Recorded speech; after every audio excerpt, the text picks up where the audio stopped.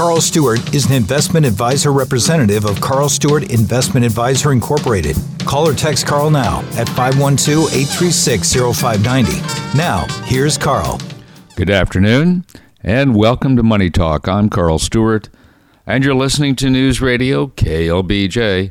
Thanks for listening as we are in the early weeks of our 30th year together. Amazing. Money Talk is a broadcast about the world of financial and investment planning, where you always determine our agenda by calling or texting 512-836-0590.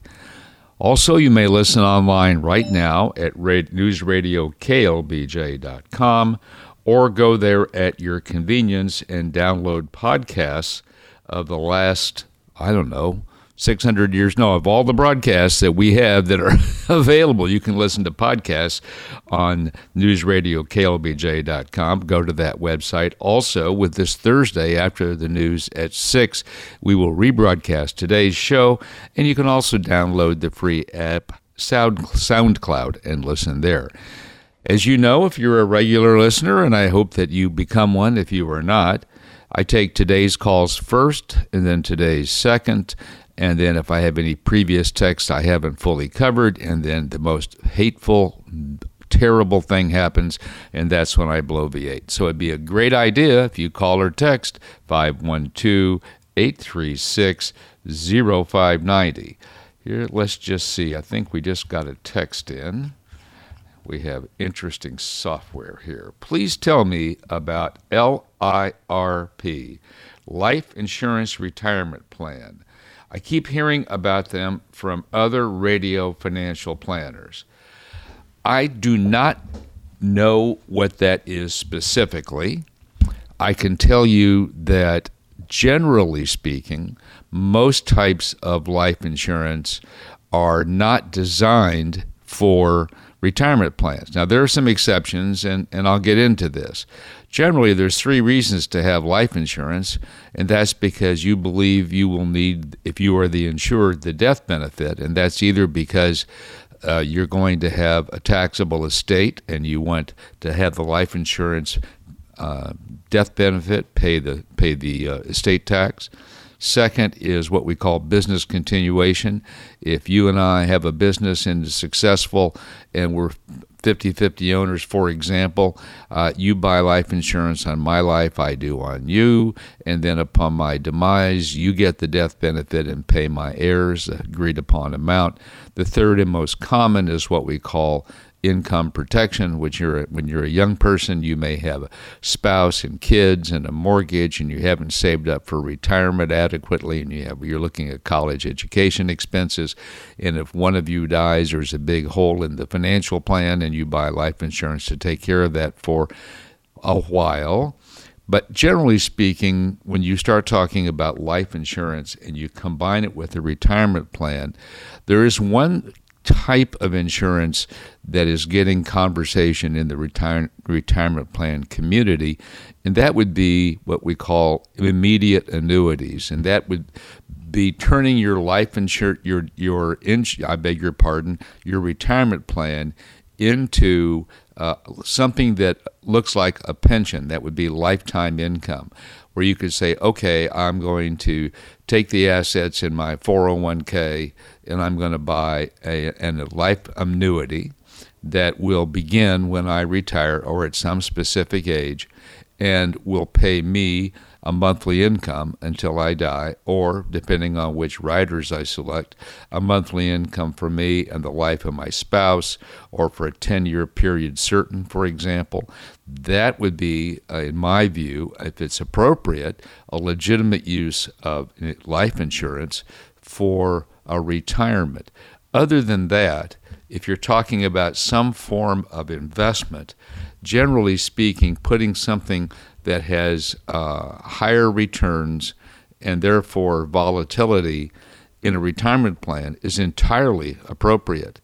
But adding to that, the death benefit costs, or what are called mortality expenses, drives up the cost and down the investment returns. And if you have spent much time considering investments, you know that one of the key factors in total return over years is what the cost of investing is. And so to the extent that you can keep that cost at the lowest level, you have higher future returns. So if you take a 401k that's invested in mutual funds and you add a life insurance component to that, you're going to get lower long-term returns. There needs to be a really significant benefit. And the fact that you hear about it on the radio is fine. You hear me on the radio, but you always want to make sure that if the person doing the radio broadcast is essentially asking you to make a specific investment with him or her, because I think you have to be careful about that. That doesn't mean they're dishonest people by any means, but you want to ask yourself, what are their motivations and how do they get compensated, just as if you would ask any service professional how they would get compensated, whether it's your attorney or your architect or your CPA. So I know that's a long-winded answer. I'm not familiar with life insurance retirement plan. That sounds to me like a specific life insurance product, but that's my view on life insurance as it relates to being in retirement plans. Thanks for the text. You're listening to Money Talk on News Radio KLBJ. Call or text 512-836-0590. I came across this piece in today's Wall Street Journal, and it really talks about what happens when interest rates rise and its impact on government debt. I'm just going to read you a few pieces until, oh good, someone text, I saved that bloviation point till later. You're listening to Money Talk on News Radio KLBJ. Carl, thanks for your great show and shared insights. You're welcome. I am likely retiring this year at age 66. I have a level of consternation about how to psychologically handle the transition from putting money into the bucket every month to not doing so anymore and then pulling money out, even though our advisor says we're fine to do so. Are you aware of any books or other resources to help with the mental side of this sustainable change, substantive change? Thank you again, weekly listener.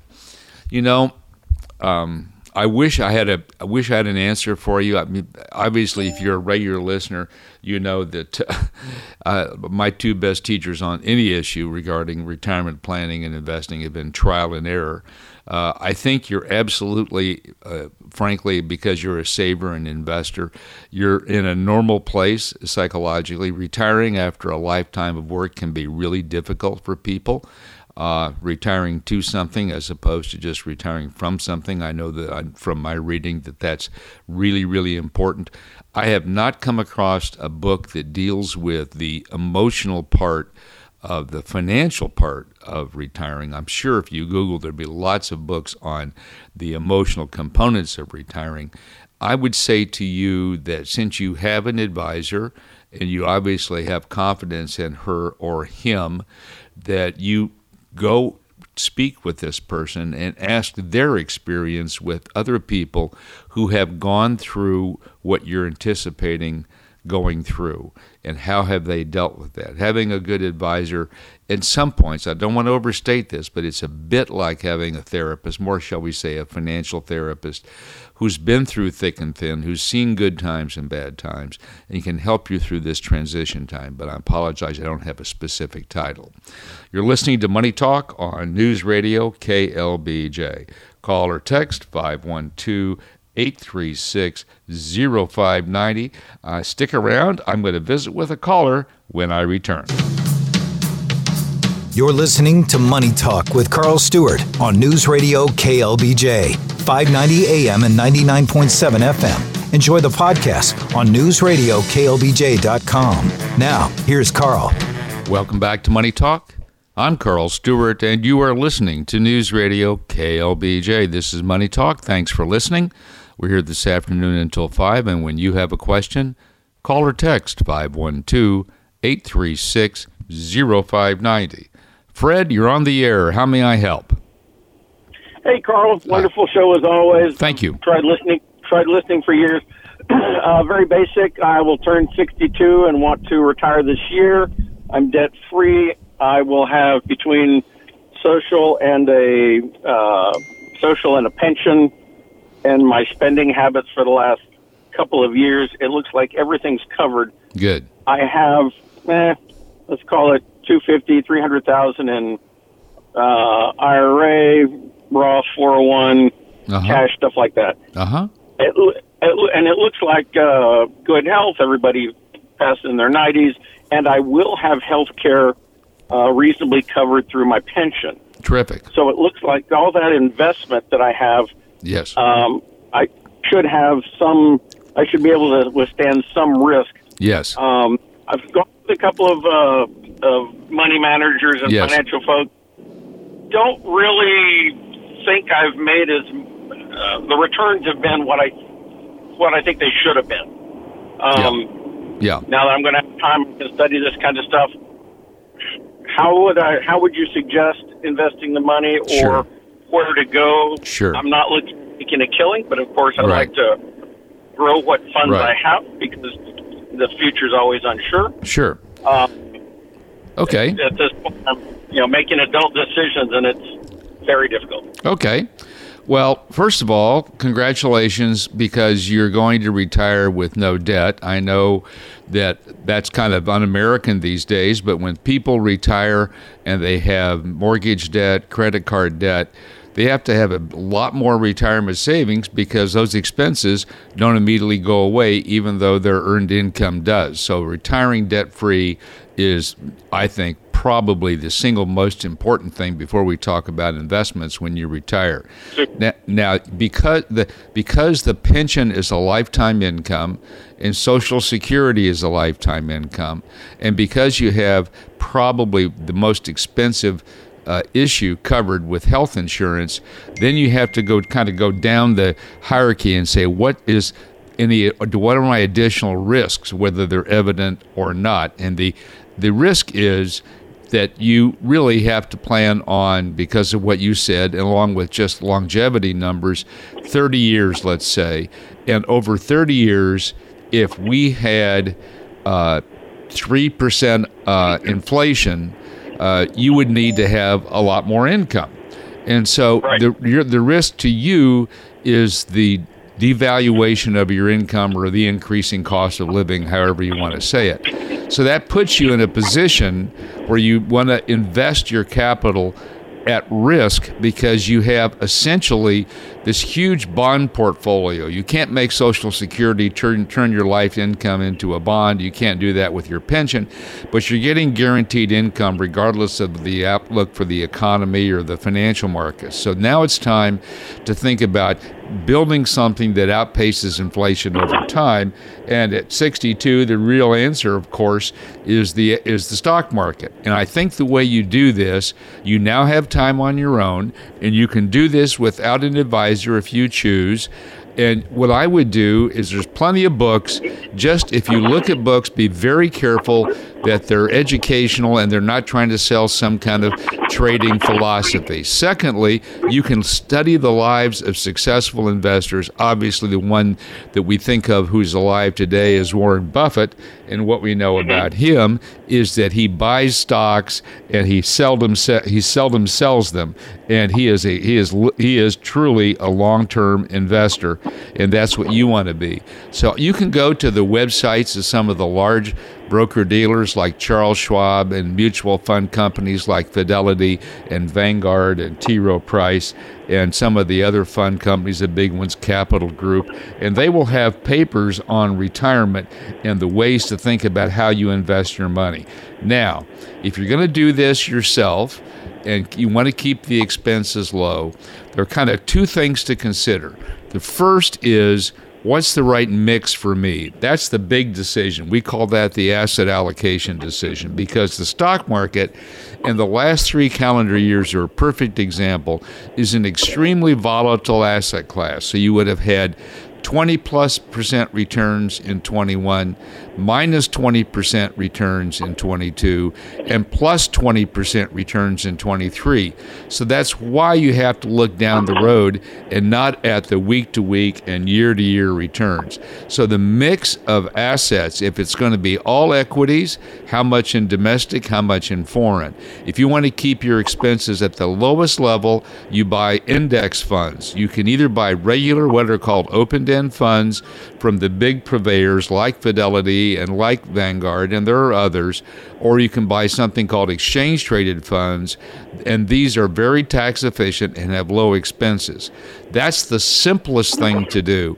Now, there are lots of actively managed stock funds that I'm very comfortable with, but I would tell you the lesson I've learned through trial and error is there are two kinds of actively managed stock funds. Ones that do better in good times than the general stock market, and ones that do better in bad times by not going down as much the general stock market. But there's no fund in my experience over 45 years that can do both of those. So you can either go with cheap index funds or cheap index funds and put some of those other kinds of funds in small amounts. If you want to do something other than equities, you have to be careful about doing very much in bonds because you have this imputed bond portfolio already with Social Security and your pension. So I would keep the bond exposure lower than for most people because you have these other income streams at maybe 10 to 15%.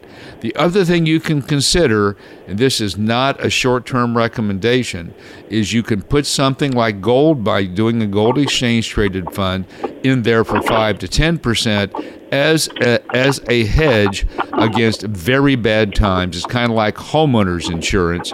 You could do that as well. So the step is do your homework. If you really discover that this is interesting to you, there's nothing like a subscription to the Wall Street Journal. And the reason is you just read the headlines and then read the articles that catch your interest. In 6 months from now, you're going to be shocked at how much you know about the U.S. and global economy and how much more intelligent you're going to be about investing your money. So that's kind of a step-by-step approach. You have mentioned that so many times. I know it.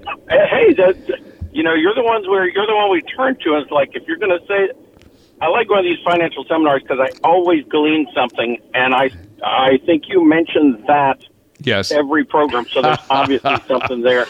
Yep. One thing real quick, I've looked and I've seen a lot of people talk about gold, and they said, it's ups and downs, but those that have tracked it for 20, 30, 50 years said it really hasn't kept up. So that's right. That's absolutely right. In fact, in 1980, it traded at $800 an ounce, and today at $2,000 an ounce. On an inflation-adjusted basis, it is still not back to where it was in 1980. There's no question that it's much more of a hedge in bad times than it's a total return. If you just look strictly at returns, nothing beats the U.S. stock market. And I mean that. It's if you go back and look at the long-term return. I was looking today, and not that anybody's alive who did this, but if you put $1,000 in the U.S. stock market using the Standard & Poor's 500 on January 1st of 1926, today it's worth $14.5 million. Really. And that's through world wars, inflation, all kinds of problems. So for people who have the longer view, and you should because of your age and health, there's nothing better than that, and nothing worse than being too conservative, in my opinion, Kyle. Gotcha. Thank you so very much. I appreciate it. You bet. Thanks for calling. You're listening to Money Talk on News Radio KLBJ. Call or text 512-836-0590. Carl, I was looking at a high-yield dividend stocks and read about master limited partnerships. What was confusing is that part of the dividend was considered a return to capital. How would that affect your cost basis when the stock is sold, and what do you think about MLPs? This is from Steve. So Steve's a sophisticated investor because that's a pretty interesting question. So master limited partnerships typically would be something like they would invest in an asset, let's say like a pipeline, where they collect the rent, so to speak, for the natural gas or the oil or whatever, and they pay that straight through. Because it's a partnership And because it's not a corporation, you're going to get a K-1 return as a limited partner rather than a 1099. And you start with a capital account, and some of that distribution for tax accounting purposes is treated as a return to capital, and in fact it does reduce your basis, your adjusted basis. So if you put in $50,000 and 3 years from now your cost basis is $40,000 and you sold it for $50,000, you might not have a nominal gain based on what you paid, but you would have a taxable gain because your basis has gone down relative to the sales price. So you want to be very careful about that. Generally, master limited partnerships do not belong in retirement plans because of something fancy called unrelated business taxable income. But listen to me, Mr. CPA, which I'm absolutely not. So that's the deal with MLPs. They're okay, but don't overweight them, in my opinion. Time for me to take a break. A great time for you to call or text 512-836-0590. Stick around for the second half of Money Talk. You're listening to Money Talk with Carl Stewart on News Radio KLBJ, 590 AM and 99.7 FM. Enjoy the podcast on newsradioklbj.com. Now, here's Carl. Welcome back. You're listening to Money Talk on News Radio KLBJ. Thanks for listening. We're here for the last half hour of our broadcast. When you have a question, call or text 512-836-0590. You may listen online right now at newsradioklbj.com or go there at your convenience, download podcasts of previous shows. You can also download the free app SoundCloud. And this Thursday after the news at 6 p.m., we will rebroadcast today's show, 512-836-0590. GD, you're on the line and you're on the air. How may I help? Yes, Carl. My question is, when Vanguard index was like 425, I sold it. So now it's in the money market. I'm debating. I'm 64. I may retire in like 3-4 years.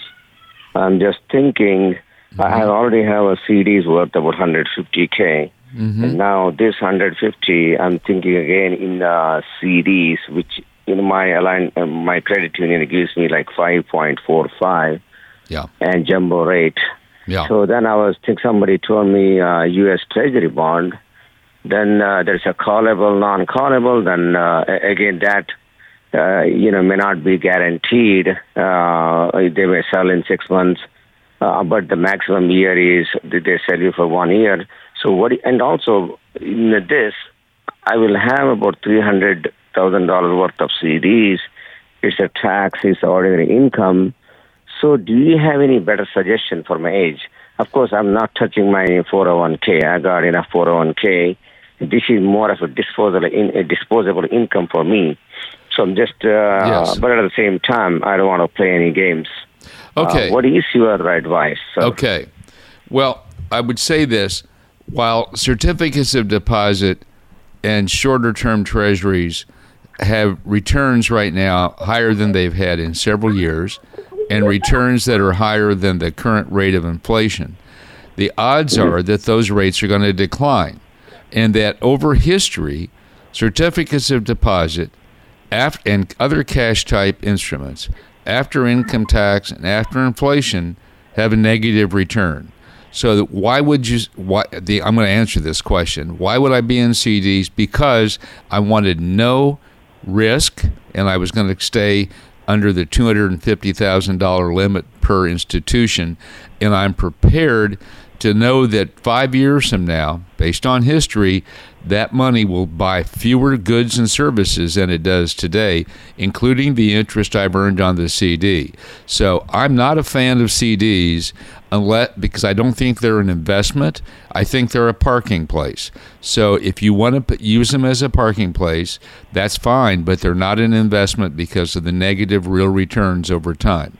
Treasuries, you can buy individual securities. They are not callable. You can buy bills which mature in 13, 26, and 52 weeks. You can buy notes with maturities from 1 to 10 years, and you can buy bonds with maturities from 10 years to 30 years.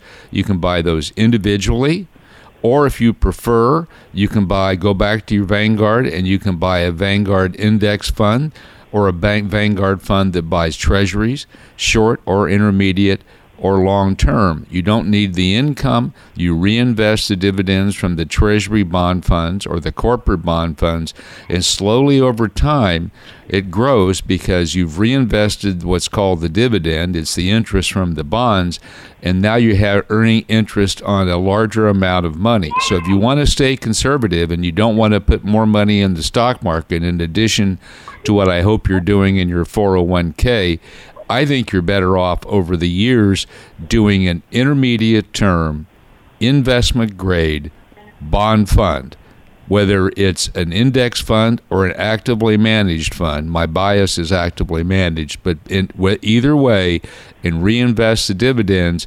I believe over the next 5 years you'll end up with a better return because I believe interest rates will decline, and when they do, returns on CDs will decline and bonds will go up in value, and you will have a better total return. And that's what I would do. If I didn't want to go into the stock market, I would not do CDs because you're young and because the returns over time are negative after taxes and inflation. So what did you say? Which a bond? You Fund, are saying, a bond, either a bond mutual fund or a bond exchange traded fund, and you do not want what are called high yield bond funds, and you do not what are called long term bond funds. You want an intermediate term investment grade bond fund. And there are lots of them out there. You can buy them passively managed in exchange traded fund format, or you can buy them actively managed. I think over the next 5 years they'll give you a better return than certificates of deposit.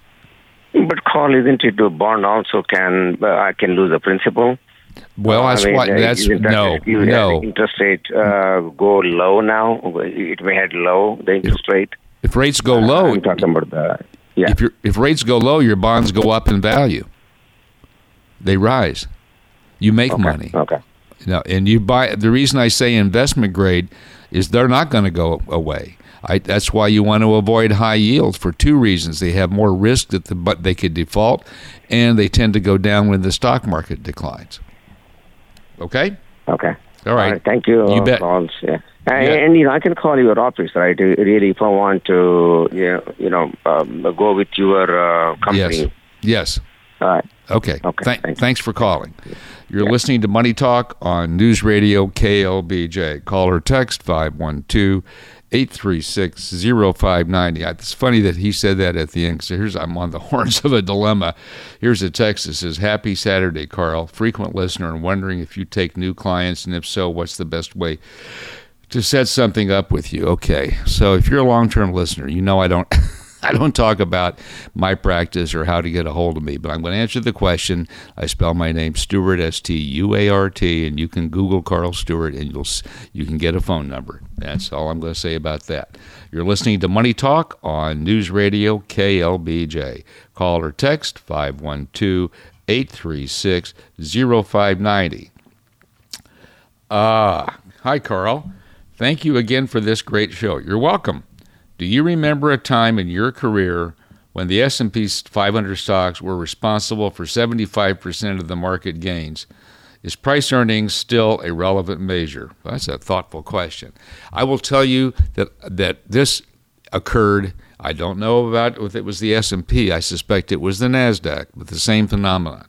What this text person is talking about is the concentration of what some people are calling the Magnificent Seven, with names like Microsoft and NVIDIA, Google, Meta, are driving the S&P 500, and that the other 453 stocks don't have nearly the same returns, which is accurate. And I would say this reminds me very much of 1999, where if you didn't own Dell Computer and you didn't own Cisco Systems, you weren't in the game, because the leadership that began, and more broadly in 1995, as that bull market proceeded with 20+% returns in the S&P every year for 5 years, as that proceeded and got older, it became the leadership became more and more narrow, and peaked in March of 2000 with what now we call the dot-com bust. But it wasn't just dot-coms. They were technology stocks. So I do remember that in my career a long time ago. Now, is PE still a relevant measure? Is price-earnings ratio a relevant measure? The answer is yes. It's a way to consider valuation. Ironically, you can look at some companies. I was reading a piece the other day where an analyst was asserting that NVIDIA, which was up, 250% last year, I have no idea, just some ridiculous amount, because of the growth in its earnings, is not overpriced. Now, I'm not making a recommendation here, and I'm not an individual equity analyst, but PE matters, but it's not only the price-earnings ratio today, which is a backward-looking number, it's the price-earnings ratio based on what earnings are likely to be, because low PE in and of itself is insufficient to determine the valuation of a company. How does it compare to other companies in similar industries? How does it compare in terms of its historical valuation? What are the fundamental factors like artificial intelligence is driving NVIDIA? What are those factors and what are they likely to mean? So I think this is complicated. I think PE does matter, but I can tell you, for example, I'm familiar with a really successful mutual fund portfolio manager, and he takes the view that companies in the technology space spend lots of money on research and development, but the way the accounting rules are set, they can't take that as an expense. They have to do it just like if they were buying a building or machinery, and they have to capitalize that and then amortize it over a period of years. And this person's view is that Apple spends I'm making this up, I don't know this, billions of dollars over time on research and development. And if you add back in their R&D expenditures, then you have a completely different PE. Now, I also talked to a value manager in New York a week ago, and he said, yes, but that assumes that research and development is always successful. And of course, by its nature, it's not. Just look at the biotech industry. This is complicated, so PE does matter, but it's not enough on a standalone basis.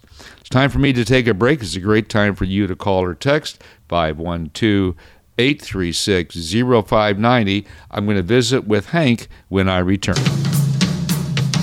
You're listening to Money Talk with Carl Stewart on News Radio KLBJ, 590 AM and 99.7 FM. Enjoy the podcast on newsradioklbj.com. Now, here's Carl.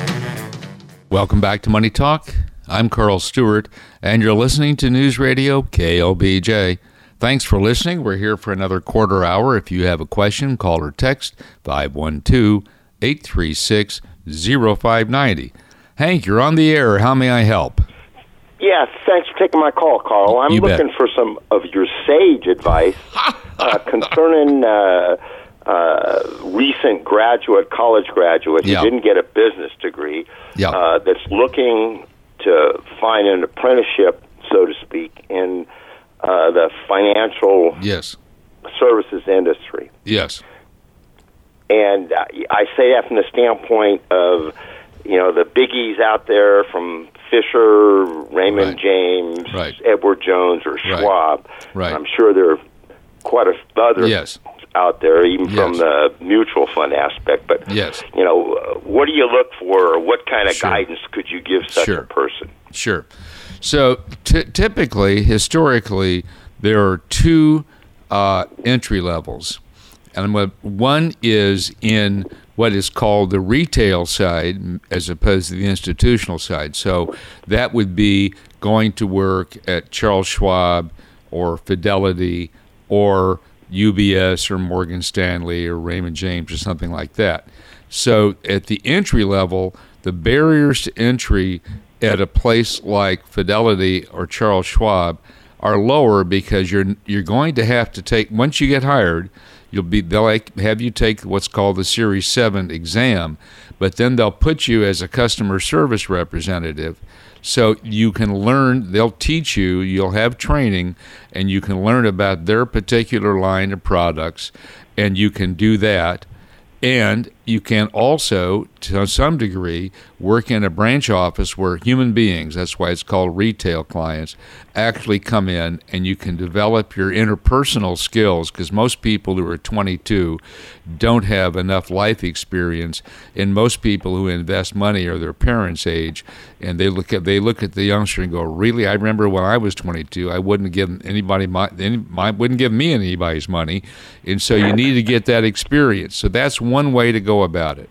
Another way is that the big asset management firms that have mutual funds, and well, that's not fair. The medium and small asset management firms have mutual funds, and the starting place there is called an internal wholesaler.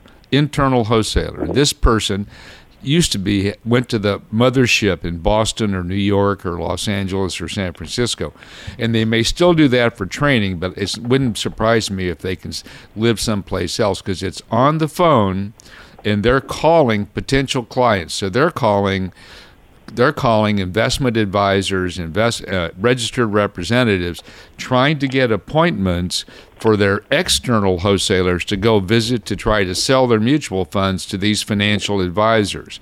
That's tough work, but you either fail or you make it, but you develop a tough skin. The hardest thing to do is to get hired as a financial advisor by, say, Merrill Lynch. I'm just using them because they're the biggest or one of the biggest. Why?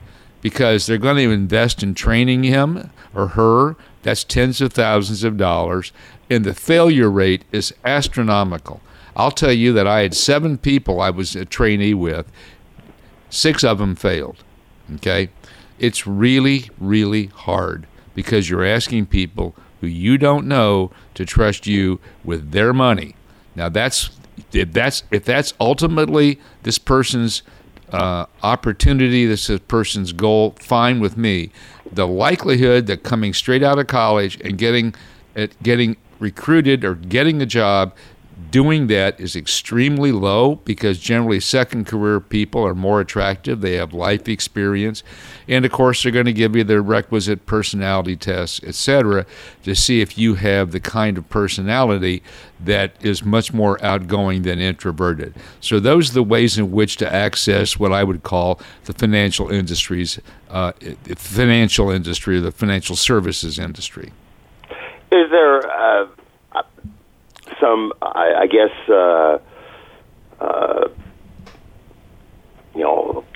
associated type apprenticeship type programs, whereas you've got an established financial advisor and they're looking to kind of retire down the road. Yes. And looking at the supported financial industry or whatever, say, hey, this guy looks pretty good. Let's take him on for a quote-unquote apprenticeship situation. Yeah, I would say the answer is a qualified yes, but likely no, because you have to look at it from the hiring standpoint.